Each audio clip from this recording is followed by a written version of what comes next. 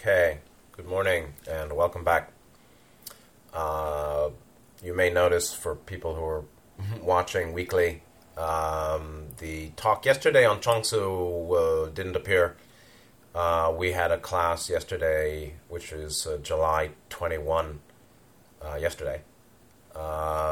We didn't talk, we just did personal talking in the class. So next week, come back to Chongsu. Today, episode number 7, talking the teachings, life and teachings of Nisargadatta Maharaj and his presentation of Advaita Vedanta. Today is Thursday, July 22, almost August, moving towards the last third of the year. Time is going real fast, and I guess we should be thankful, or I'm thankful for that. What I want to do today is make a final wrap-up of the discussion from Yoga Vasishta of Valmiki, of the dialogue between Manu, one of the emanations of Brahma, or akin to those at the Council of Saturn level, I'd say, talking to King Ikshaku in a hypothetical dialogue, talking about the nature of the source of creation, the nature of creation. And this is some core Vedanta cosmology that fed into Advaita Vedanta and Nisargadatta's teachings. And as I said before, it fits with the raw material very well in terms of their their teachings of cosmogenesis. It's useful also for us when we hear New Age speakers or Advaita Vedanta teachers like Ramana Maharshi or Nisargadatta or Nityananda to some degree, talking about real, unreal, and the definition of real is, a little bit different, and so the criticizables, what could be criticized in typical Vedanta philosophy, criticized either by those of Advaita Vedanta or criticized by Buddhists who will say there is no self, or you can't say anything is real or unreal, like Madhyamaka, Nagarjuna, talking about neither affirmation nor negation, that reality or tat, or sat, like Satchitananda, the awareness of reality, is such, it's tat, it's the only real, reality is the only real. But what is the nature of phenomena? What is the nature of mind? Nisargadatta talks about that all the time. The nature of the self that is to be realized, and then going beyond that, the death of that apparent self. Let me just read again the final shloka, just so you get a sense of this basis of later teachings and the way some terms are used. So, Manu replying to King Ikshaku in explaining things to Rama, saying, shloka, this is from that page, chapter 117 in Yoga Vasishta. And there's some strange thing that the dating of Yoga Vasishta is controversial. Many people put it in the common era, in the first 500 years AD. Meanwhile, Valmiki, the author of it, is also considered to be the author of Ramayana, which some people date to several hundred years before, Yeshua, meaning 200, 300 BC. So there's a lot of controversy about the dating of these documents. But the philosophy is eternal or ageless and very important. So Manu replies, Shloka 10 to 16, 15. He said, all this that you see, nothing real, and so that's a use of the word real, they are merely phenomenal and insubstantial. They resemble fairy castles in the air and the water in the mirage of sandy deserts. So also anything which is not seen in reality is accounted nothing in existence. So reality is existence, and that which is phenomenal and insubstantial is called unreal. And no, not real. And that's super criticizable by the Madhyamaka view, that to explain sat or tat, suchness or absolute truth, reality of what is I, what is self-other, it's beyond any intellectual designation. I think that's true. Meanwhile, there is some value to recognizing the distinction between that which arose and that which is the source of that which arises, passes away, arises, persists, and passes away. So there's phenomenal creation, or creation that is phenomenal, that appears, persists, and passes away. And then there's the source of that. There's the sense of self, and then there's the source of it. There's light and its source. And light, like personal identity, like material or even seven-dimensional creation, is created, it appears, persists, and passes away. It's phenomenal and insubstantial. It's essentially impermanent. It's inessential. It's insubstantial because it arises, persists, and passes away. And you'll see that in Nisargadatta's teaching too. To call it nothing in reality has its, drawbacks. So, Shloka 11, the mind also, which lies beyond the six senses, is reckoned as nothing in reality.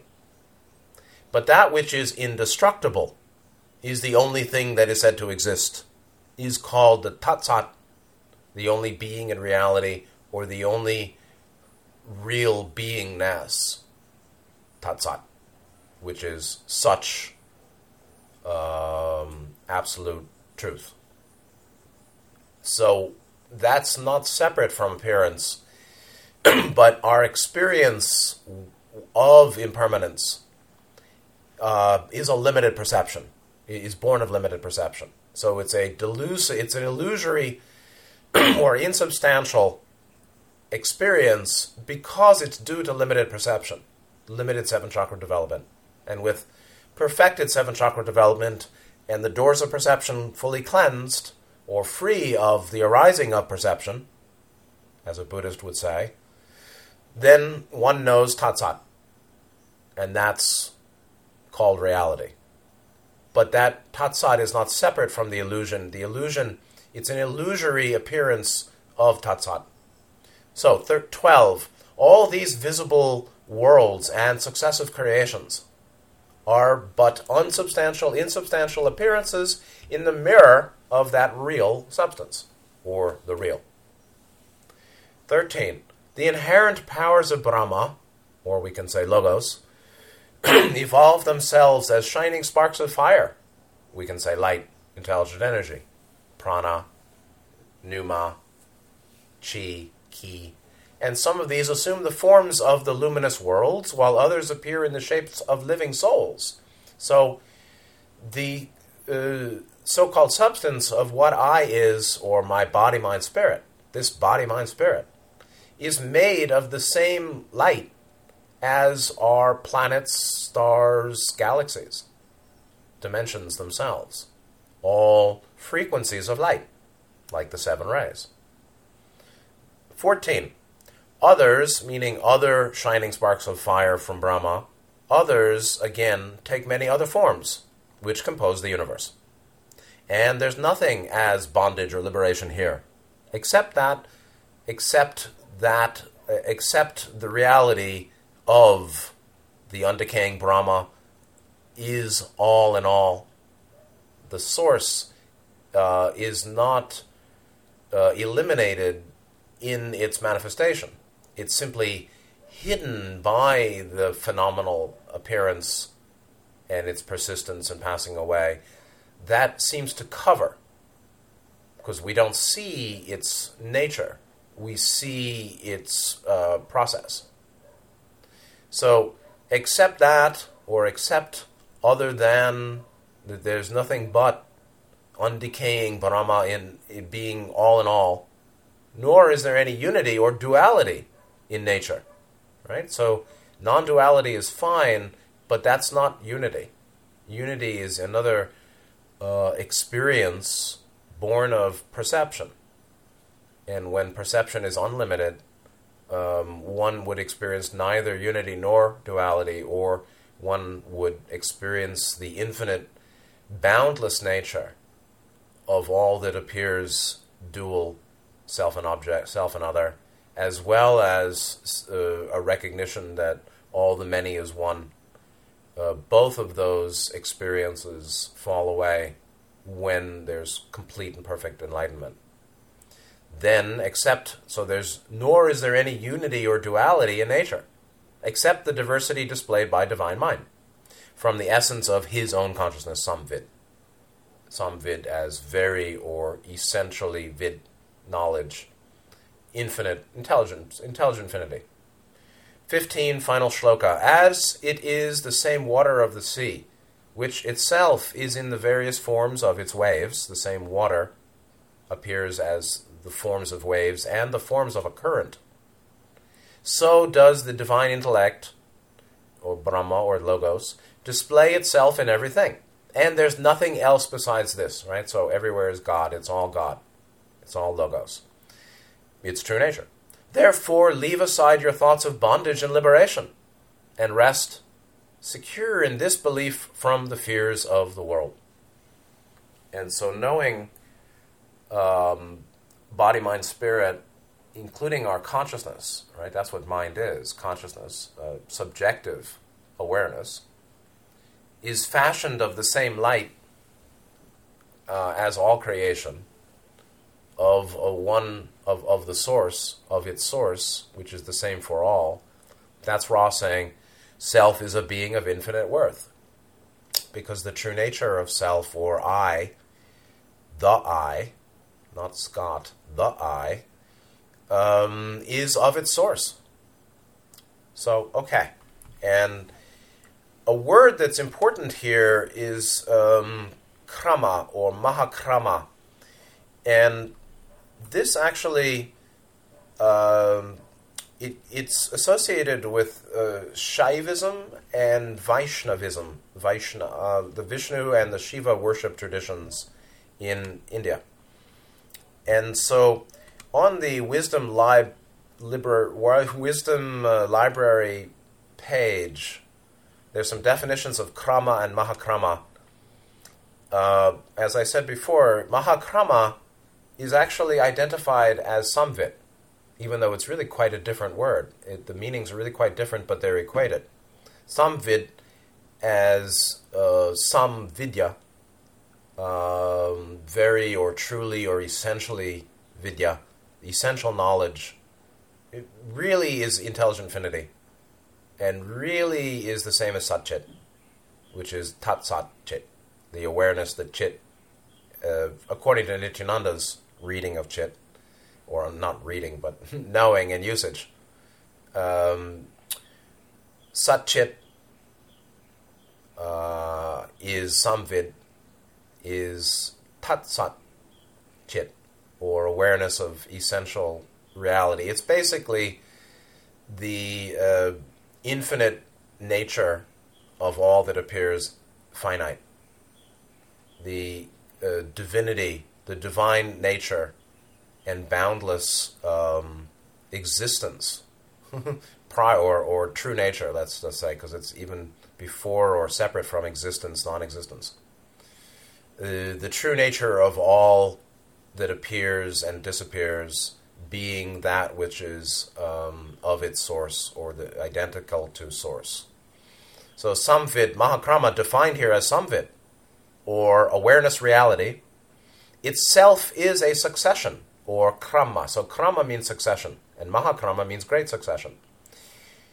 And it's saying whether it's a process of empirical cognition, meaning thinking things through, or reflective meditation, meaning development of states of awareness, or cosmic emanation, meaning cosmogenesis, it is Samvid, awareness reality, that defines and undergoes the process of succession. So, intelligent infinity, manifesting as light, or sparks of fire from Brahma, undergoes an apparent process of succession, or process, or sequence.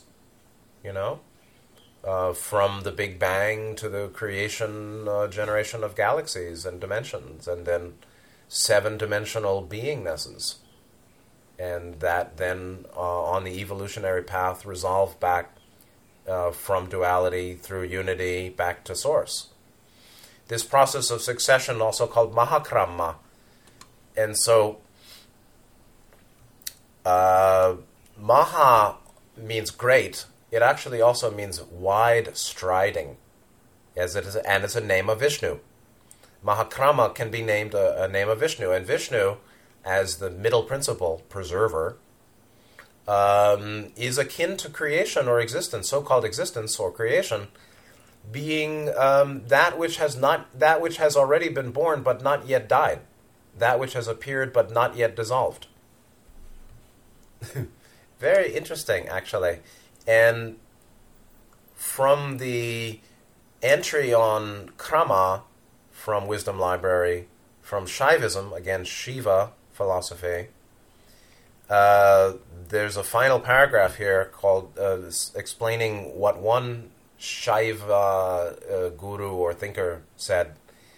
Shem Maharaja takes the word Krama to stand for the succession of the cyclic consciousness of emanation.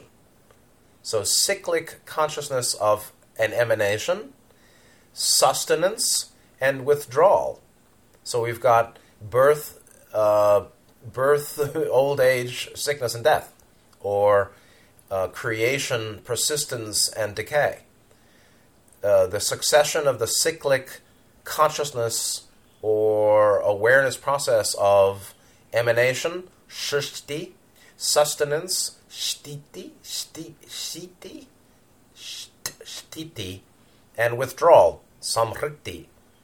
So emanation, sustenance, and withdrawal sounds like birth or arising, persisting or old age, aging, sickness, and then death, withdrawal.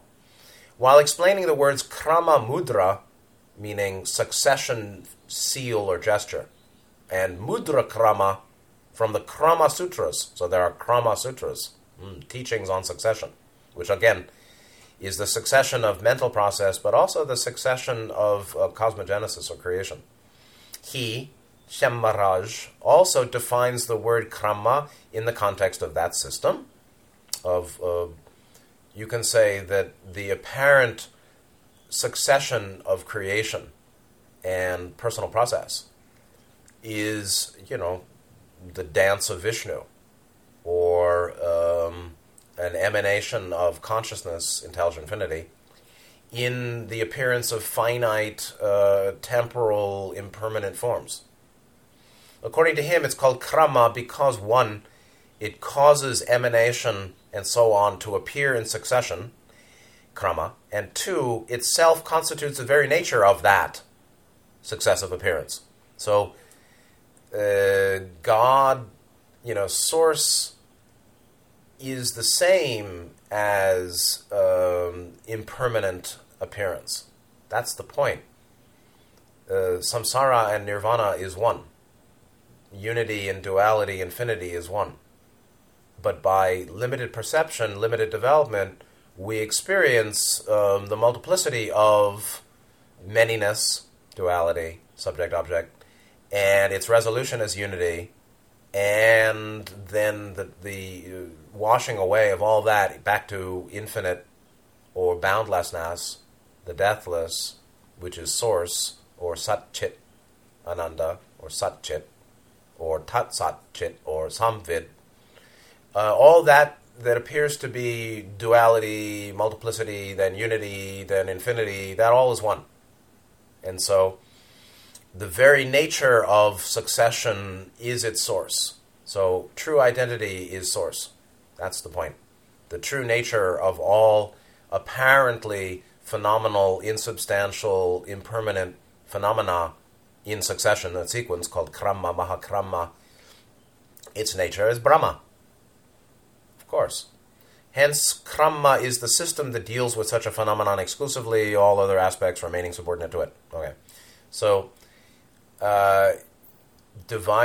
finishing the divisions, we find all is one, and that one is not the same as some impermanent experience of unity.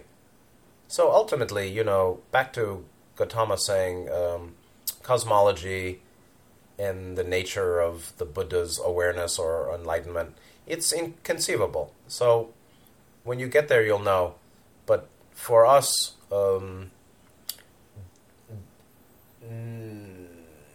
one should be careful about not getting lost in one's thoughts, particularly spiritual thoughts and metaphysical notions. All right, so let's come back to the David Godman reading.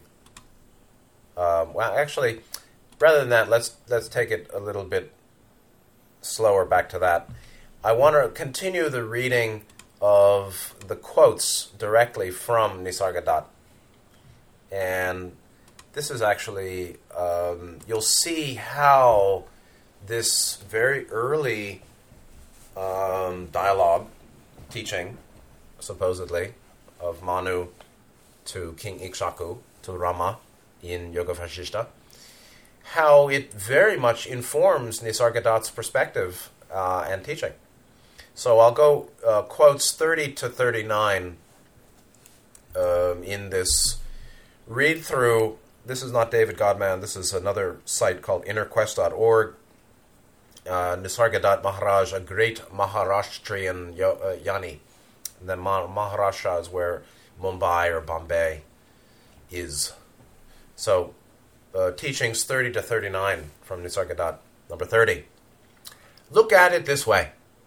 The mind produces thoughts ceaselessly, even when you do not look at them. When you know what's going on in your mind, you call it consciousness. This is your waking state. Your consciousness shifts from sensation to sensation, from perception to perception, from idea to idea, in endless succession. Krama. Then comes awareness, which is non-dual. Then comes awareness, the direct insight into the whole of consciousness, the totality of the mind. The mind is like a river flowing ceaselessly in the bed of the body. You identify yourself for a moment with some particular ripple and call it, quote, my thought. All you are conscious of is your mind. Awareness is the cognizance of consciousness as a whole. And so this is a very clear teaching on his distinction, the distinction he's making between awareness and consciousness. Consciousness is subjectivism, subjective sentience. Non-subjective or non-dual consciousness or sentience is called awareness. And this is from either or earlier teaching number 26, saying we use the words aware and conscious.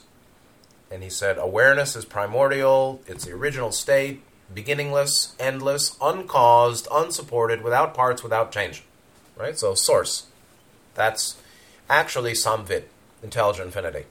And that Samvid or Sat Chit or Tat Sat Chit.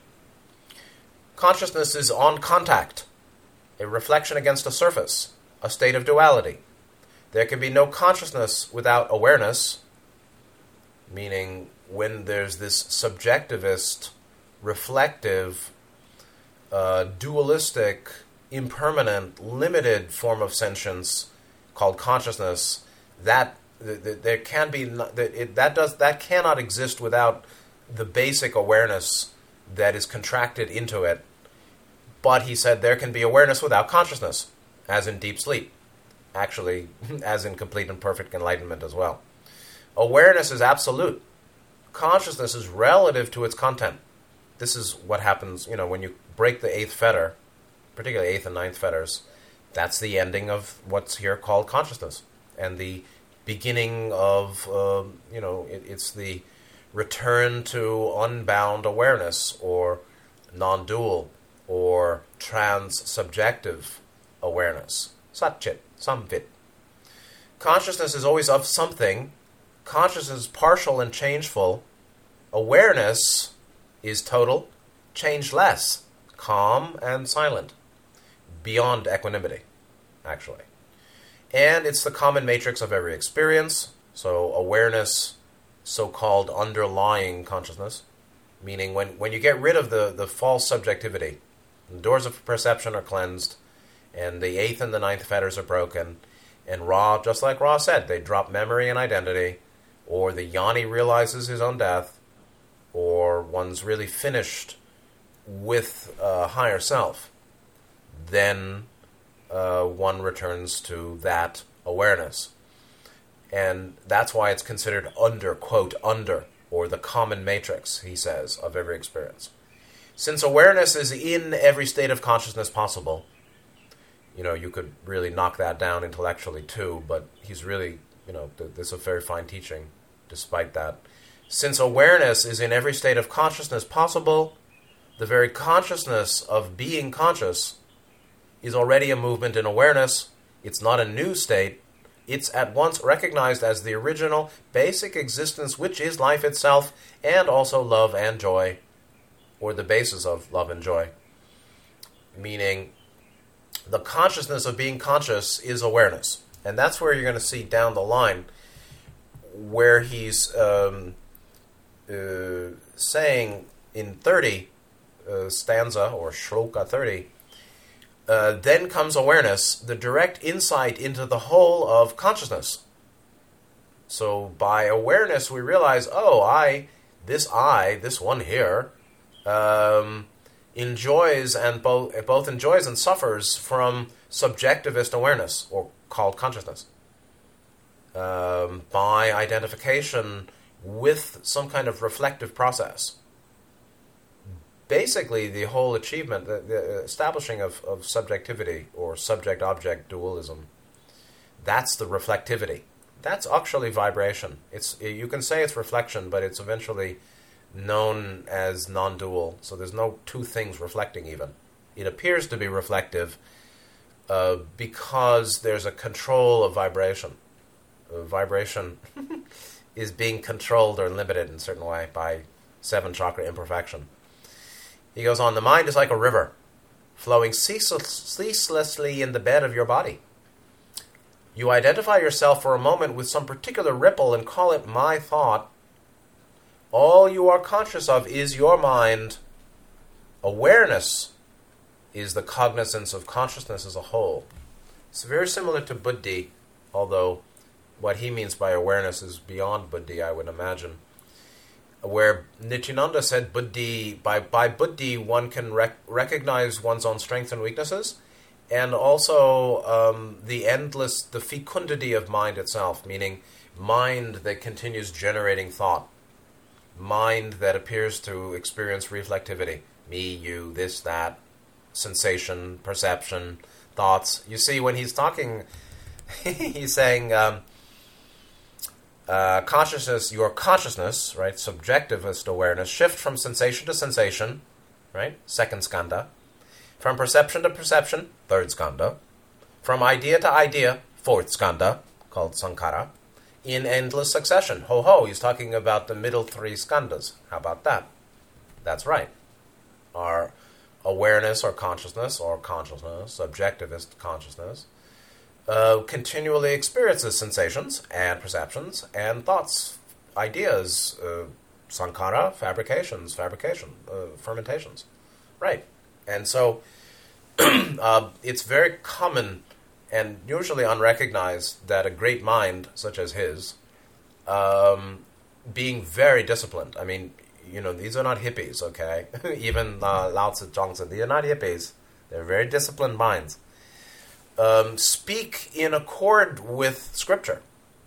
When it sounds like they're just kind of popping off, they're actually speaking in accord with certain doctrine, like the doctrine of five skandhas, even though that's a Buddhist notion, right? But there's a correspondence between how he's talking about the shifting of consciousness, sensation to sensation, perception to perception, idea to idea, in endless succession of karma, being the middle three skandhas.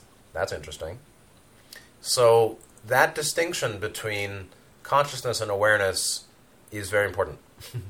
31. The entire universe, and now you're going to see some differences in semantics with Nityananda also. Nisargadatta said, the entire universe, Mahadakash, right? So Mahada or Maha, great, Mahada, Kash, Akash, Mahad Akash, meaning great Akash. The entire universe, Mahadakash, exists only in consciousness, Chittakash. So he's calling Chittakash consciousness, while Nityananda calls Chittakash. You see, I'm not sure if Nityananda would say that Chittakash is the same as Sat-Chit. That's a good point. So it's Chittakash as the sky of mind. Is that non-duality achieved by self-realization, higher self? Or is that eighth density, infinite, intelligent infinity?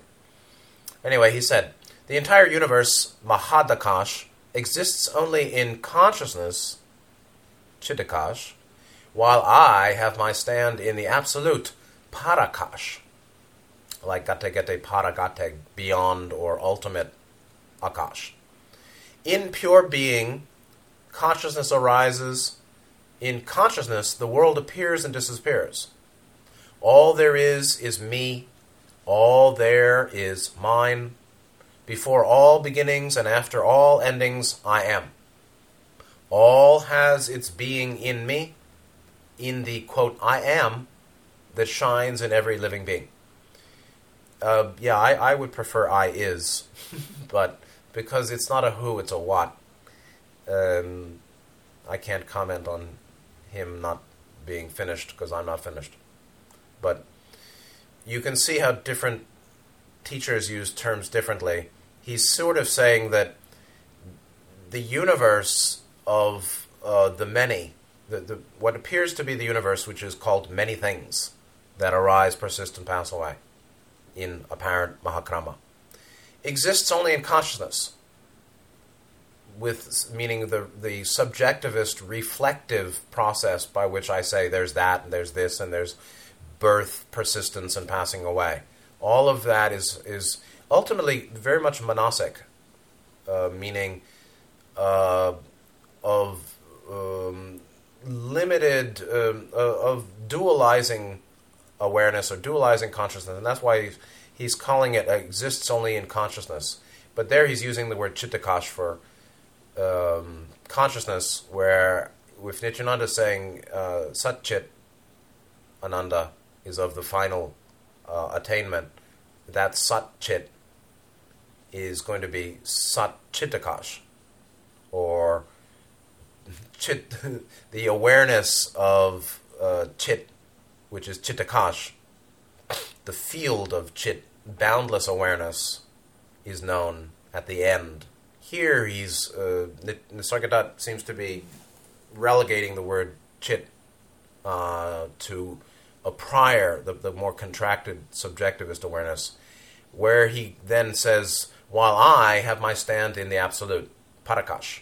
So, again, in the other system, the absolute is Sat-Chit, or Tat Sat-Chit. So whatever it is, there is an absolute and there's a relative, and yet it's one. Or what appears to be two is only appearing to be two because of our limited development. When 7 chakra perfection is done, 10 fetters broken, 7 rays perfected, finished, mind, body, spirit, leaving sixth density, leaving the law of one. then there's no more experience of any contrast between a many and a one and an infinity. It's all seen as a single life that in which the dream is known as the dreamer. The dream of creation, or the apparent Mahakrama of creation, is known as the dreamer, or the source.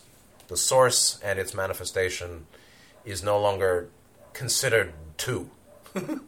It's not even considered one. But all that is known as its source, as the one infinite creator, or source, or intelligent infinity, that appears as Mahakrama. And so that's where he's saying, all there is me, all there is mine, it is I, it is the one I. Before all beginnings and after all endings, I am. But, that it's just, that there's a danger, of course, in that. Of course. To say I am, all has its being in me, in the, quote, I am, that shines in every living being. I don't think that intelligent infinity is an I anymore. But like Neil Donald Walsh in Conversations with God, to bring us down to a much lower level, said, there's only one of us here. So yes, there's only one being that is infinite source, manifesting as finity and Mahakrama succession and subjectivity and reflectivity, reflective awareness, sentience or consciousness. That's one life. That is the I, but it's way beyond. It's the same I as you would say. It's the one I, the one being, the one that manifests, as infinite Mahakrama and creation. Anyway, 32. What begins and ends is mere appearance. The world can be said to appear, but not be. The appearance may last very long on some scale of time and be very short on another. Whatever is time-bound is momentary and has no reality. Boom, right back to Manu in Yoga Vasishta. Bang, exactly the same usage of the term reality and being, that the world can be said to appear but not be, meaning it has no reality. It isn't. That's called nihilism in Buddhism. That's called negation in Madhyamaka. That would be criticizable by a careful, Buddhist, Tibetan or Chinese logician even. So to say, and that's contrasted. That's where Advaita Vedanta and Advaita Vedanta are criticized by Buddhists who are influenced by Nagarjuna and Madhyamaka, and even Gautama, even in the beginning, talking the indescribability of Nibbana. You really can't put words to it. To say that appearance is not real actually is no more true than saying appearance is not real. It just is, for us, yes, a distinction between appearance and the source of the appearance. So you can say it's mere appearance, but then there's the Buddhist phrase, things are not as they appear, nor are they otherwise. And again, you got to figure it out yourself. I don't mean any disrespect to him. I think he's a great teacher and a great attained being. Whatever level, I don't know. But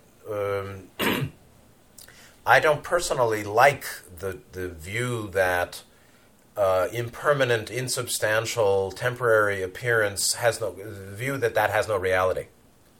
Of course it has a reality. It has an illusory, temporary, insubstantial, time-bound reality that is just like a dream. It's a real, illusory dream. How real is that? What does real mean? Again, it depends on how you define real. If you define real as the indestructible, sure, absolutely. So-called reality or appearance that we perceive and experience as impermanent, Mahakrama, successional, sequential, arising, persisting, passing away.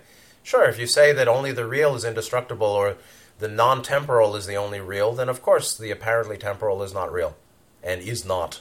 It has it, but not be. The world said to appear, but not be. However, actually, to be frank, the illusory has the reality of illusory, and the source has the reality of source. If you define reality as only indestructibility and non-arising, or not which does not experience Mahakrama, then sure, you'll say that creation is a big illusion of nothing. But actually, to say nothing is to say something. Now I sound like Chongsu. And so, to say there's nothing, or it's not real, is as unreal or as insubstantial as saying it's totally real and eternal, it seems to me. 33. The consciousness, or consciousness, and the world appear and disappear together. Hence, they're two aspects of the same state. Yes, boom. Subjectivity and the apparent world of external phenomena arise together. That's the reflectivity. There's no duality or sense of environment without a sense of separative agency, meaning separative selfhood or identity, looking at that supposed outer environment. 34. The power of life is consciousness. All is consciousness. Now we see a contradictory use. No problem, but that's what David Godhead was. God-man, not David Godhead. He's first David God-man, later he'll be David Godhead. But this is an example of contradictory use of terms, where previously consciousness was illusory, false subjectivity. Now it's being identified as an ultimate sentience, which is not a problem. It just happens sometimes. 34. The power of life is consciousness. All is consciousness. Consciousness itself is the source of everything. Substitute, I'd say, awareness or source. There cannot be life without consciousness, nor consciousness without life. They're both one. In reality, only the ultimate is. The rest is a matter of name and form. As long as you cling to the idea that only what has name and shape exists, the supreme will appear to you non-existing. When you understand that names and shapes are hollow shells without any content whatsoever, and what is real is nameless and formless, pure energy of life and light of consciousness, you will be at peace, immersed in the deep silence of reality. Reality is samvit, which is the basis of succession, but free of any perception of sequence. So here he's using consciousness as he previously used the word awareness. Okay? All is consciousness. Consciousness itself is the source of everything. Well, there is a problem using words for opposite purposes. And, I know where he's coming from. He's just... I do it too. Everyone does it. People are not super tight in their use of words all the time. But he's, here he's not talking about subjectivist sentience. He's talking about boundless awareness. But you see, to say that boundless awareness is the source of everything is like intelligent infinity. Okay, fine. But it has boundless power available too. There's omnipotence and boundless power in this source of everything. And he said there can't be life without consciousness or consciousness without life. Again, contradictory use of the term. In reality, and here's where, again, the Buddhists criticize, and, you can accept it or reject it. In reality, only the ultimate is. Can you not say that everything, that all is reality? There's illusory reality and undying, unborn reality. And the undying, unborn reality takes the form of Mahakrama, successional, temporal appearance. Temporal appearance, impermanent, arising, persisting, passing away, Mahakrama. is as real, is its true nature is infinity. The nature of apparent finity is finity. And Ra calls that the illusion of limits. So limits, meaning Mahakrama, succession, subject-object, reflectivity, arising, persisting, passing away, phenomena, creation, galaxies and octaves, appears and appears to persist and then pass away.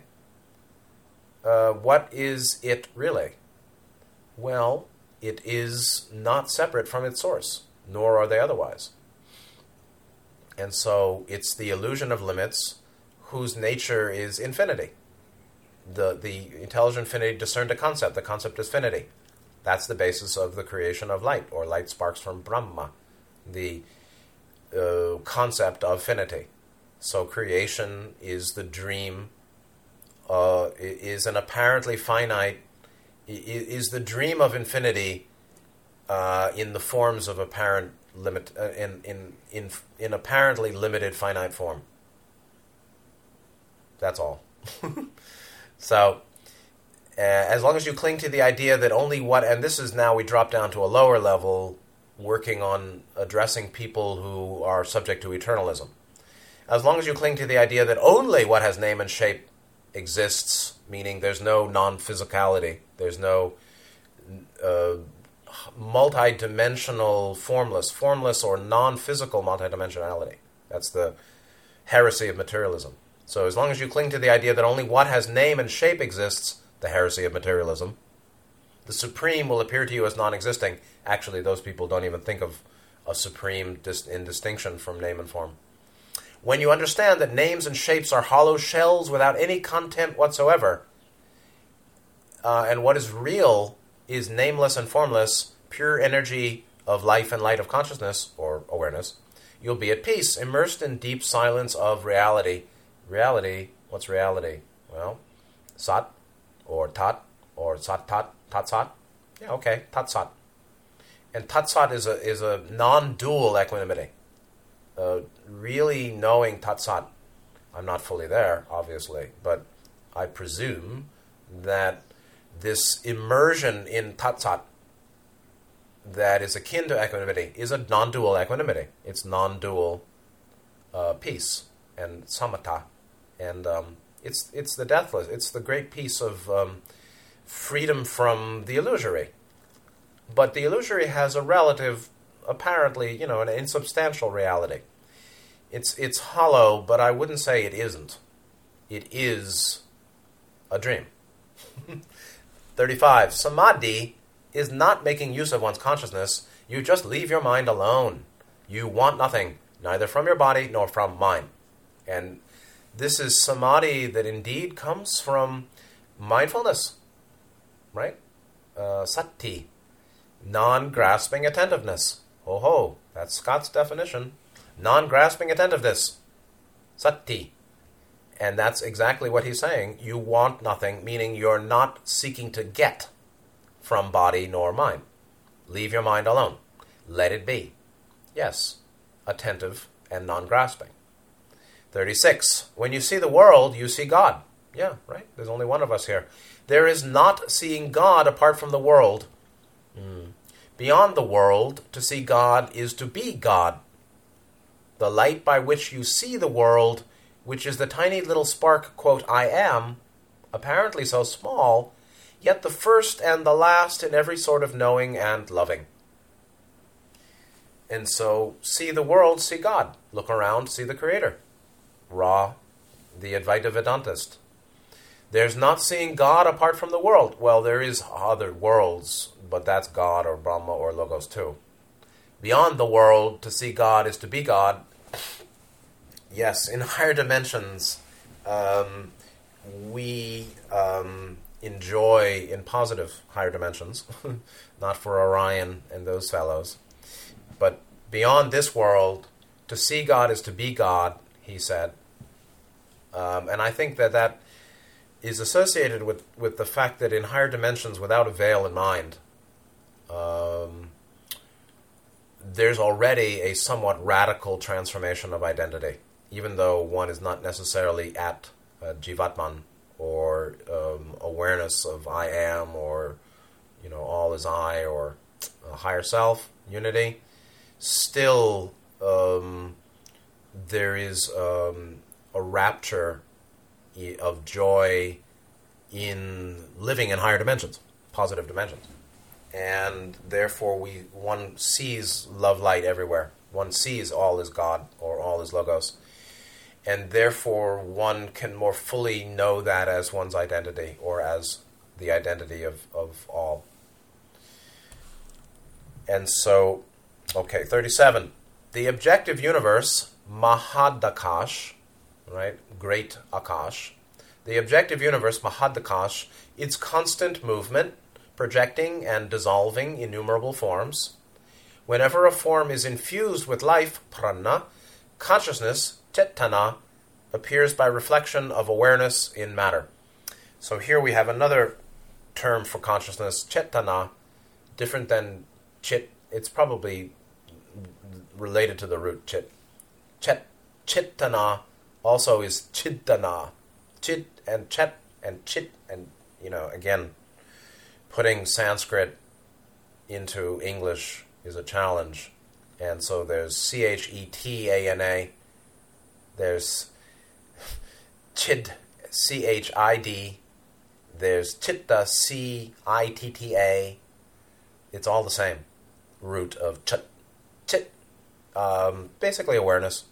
And, you can call it consciousness, and people play it both sides, so you can see he uses different words, uses the same word in opposite ways sometimes too.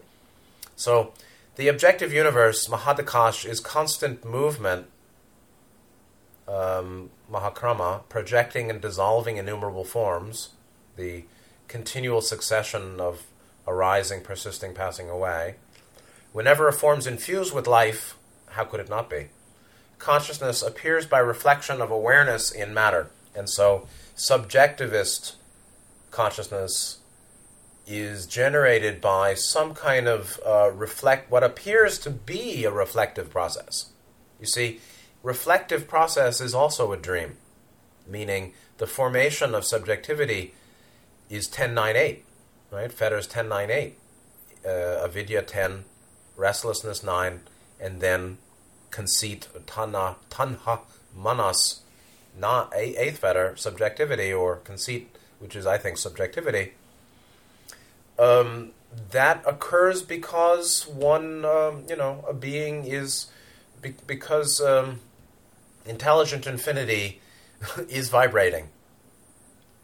And because of, and that's the basic, you can say that the ninth fetter, restlessness, is vibration, is the very vibration of what we're calling light. And light identifies with its own vibratory nature, and that forms a sense of self. And when light stops vibrating and stops identifying with the vibration, then one breaks the fundamental avidya of that of that identification. I mean, ultimately, the creator or infinity doesn't identify with anything. It is. That's where you go. That's where we go to Tatsat. It is. And so to say I am is going to be limited, actually. So, but you can certainly say that consciousness, the subjectivist awareness, appears by what seems to be reflection of awareness in matter. Yeah, right. The matter means light. The light, intelligent energy, or love, light, love. That's the matter, actually. That's the substance, or light as substance that vibrates, that whose vibration gives rise naturally to a subjectivist identification, or an identification, its own awareness by its vibration establishes a duality of a sense of subject and object. I am the vibrator and all else is the other. 38, I am the vibrator. You can quote me on that. I will not become crude. 38, to watch the universe emerging and subsiding in one's heart is a wonder. I'm sure he's had very high spiritual, meditative experiences like that. 39. The child is born into your world. Now, were you born into your world, or did your world appear to you? To be born means to create a world with yourself as center. But do you ever create yourself? Or did anyone create you? Everyone creates a world for himself and lives in it, imprisoned by one's ignorance. 10th fetter, avidya. There's no apparent, subject. There's no apparent bondage and liberation without ignorance. Dropping ignorance, equaling moksha, is the end of any kind of a sense that there's a work to be done to get out of bondage to do moksha. Moksha is the realization that there was no bondage ever existent anyway. So, the ending of bondage is the ending of any experience that there is a being that needs to be liberated. He said, all we have to do is to deny reality to our prison. Yeah, well, easier said than done. Deny reality to our prison. Actually, you can't do that without breaking 10 fetters. Okay? You cannot do that without 7 chakra perfection. There is no prison. Just like Manu said, don't talk to me about bondage and liberation. There is no bondage and liberation. Essentially, they're dreamlike too. The dream of an apparent self, an apparently separative self, in an apparently complex, differentiated environment of apparent external dimensions, of apparently substantial time and space and Mahakrama succession, that the moksha liberation of that apparent being in that apparent situation, the moksha leads to the realization that the whole thing was a dream from the start. There's never really been a separative being needing liberation from any real bondage. That's denying reality to our prison. But that's a whole lot easier said than done. And I will... The reason I'm sitting alone here is that I'll tell you how hard it is. Because we're talking about reincarnation through multiple dimensions. Anybody who, thinks that this is a one-shot situation is completely out to lunch. You think you're going to attain complete and perfect enlightenment right now and finish the 7 chakras? I don't think it's easier than I think it is. Maybe it is, but I don't think so. So, that's 30 to 39. All right, and that's 57 minutes. Well, how about that? I'm going to read just a little because it's really nice, and I guess we'll start... I'll end here reading a little bit more from David Godman, page 5, and pick up next time starting from this remembering Nisargadatta from David. After he talked about the chemical that some people have very impure and some people have not much impure that leads to liberation, which is it's a sort of way of not talking about past lives and karma, but it just doesn't work, and it's very strange that he would even do that, saying that a small number of people whose chemical is only slightly impure, they have a chance to get enlightened. That's normally spoken of as karma and associated with past lives, but for some reason he didn't want to go there. Harriet follows up, and this is middle page 5, asks David, so did he think that the people who came to him were, quote, advanced? There must have been a mixture of all kinds of people. They couldn't all have been candidates for liberation. And again, this is an amplification of what I'm saying, that there are a lot of people who wildly underestimate the path to moksha. There are really very few people for whom the reality of multiple higher dimensions and reincarnation through higher dimensional existences is included in their thinking. Many people, they just don't know. They can't imagine that they could know. You can know. I'm somewhat. One can know far more than I believe or think I know. So But there are a lot of people the people are in a lot of pain. And they think that moksha is the answer. Moksha is the final answer to all pain and dukkha for sure. But actually, self-understanding and self-love and self-acceptance and deep emotional healing would do more than they think. So David says, yes, there was a very eclectic mix of people there, from curiosity seekers to people who travel halfway around the world because they were desperate for liberation and thought that Maharaj could help them. Actually, they need a loving friend.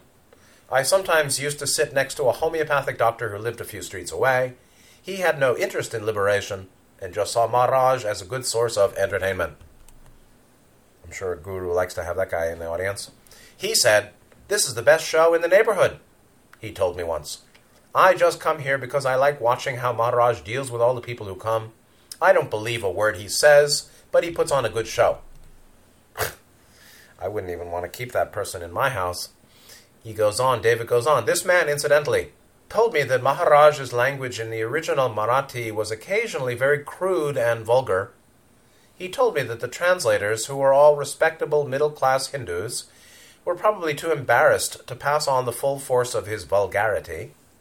At the end of the sessions, he would take me aside on the street outside and take great delight, Mrs. Maharaj or Nisargadatta, and take great delight in telling me about all the various, it's the translator, telling me about all the various sexual jokes and innuendos that the translators had omitted to tell us. I think the doctor's entertainment," this is the doctor telling him about the translators not properly translating. "I think the doctor's entertainment included watching his neighbors squirm as they listened to Maharaj's more outrageous remarks. Maharaj, to some extent, determined the sort of people who were likely to come and stay by setting the agenda on what he was willing to talk about and what he wasn't. He wasn't interested in what he called, quote, kindergarten lessons. That meant he generally refused to talk about many of the tenets of traditional Hinduism, the second fetter, ritual worship, karma and reincarnation, common practices such as japa, recitation, and things like that. A large proportion of the foreigners who were there had come because they had read I Am That, Tat Tvam Asi. They wanted to talk about liberation, not traditional Hindu practices and traditions, and Maharaj was happy to oblige them. The people who wanted to talk about other things soon left to find somewhere more suitable for their inclinations and interests. Some, though, came with traditional ideas and beliefs and fell under the spell of Maharaj and his radical teachings, but I think these people were in the minority. I remember Mular Patan, as student and translator, telling us one day, I was a traditional Ram Bhakta, meaning bhakti yogi or devotee. When I first arrived here, I thought that if I could have a vision of Ram, I would be sure to join him in Vaikuntha, Ram's heavenly realm, when I died. He's gaming for Rupa Loka, rebirth. The first day I came, Maharaj told me that Vaikuntha didn't exist. Ooh! I was very shocked to hear a guru speak like this. But I felt attracted to him and I stayed on. Within a short period of time, I dropped all my ideas about the gods and their heavens. And so you see, does it exist? Does it not exist? It does and it doesn't. Duh. It is and it isn't. Duh. It's apparent. It's apparently real and essentially empty. Meaning it has a temporal, illusory, dreamlike appearance, apparent reality. Its reality, if we call it a reality, is the reality of a dream or a nightmare or a fairy castle or a mirage. Yeah. Is the mirage real? Yeah, of course. It's a real mirage. Yeah. But he's trying to get this guy who was super attached to rebirth in a higher dimension to lessen his attachment. So he said it doesn't exist. Which is, relatively true also. Going on. Where are we? I have to get to the... So I'm just going to read next two short paragraphs and that'll close it. David goes on, some of the other local people were very much interested in Maharaj's uncompromising teachings on liberation, but during the time that I was there, the foreigners generally outnumbered the locals by about 3-1 in the morning question and answer session. This could have been because many of the Bombay devotees had to go out to work, but even on weekends and holidays, the foreigners always outnumbered the Indians, who knew what he was saying in Marathi. There was a separate session in the evening that was conducted in Marathi. We were never invited to that because there wasn't enough room for everyone, so I have no idea what went on in those sessions. And so that's where we're going to have to end for today, because I can't keep pushing it to 110.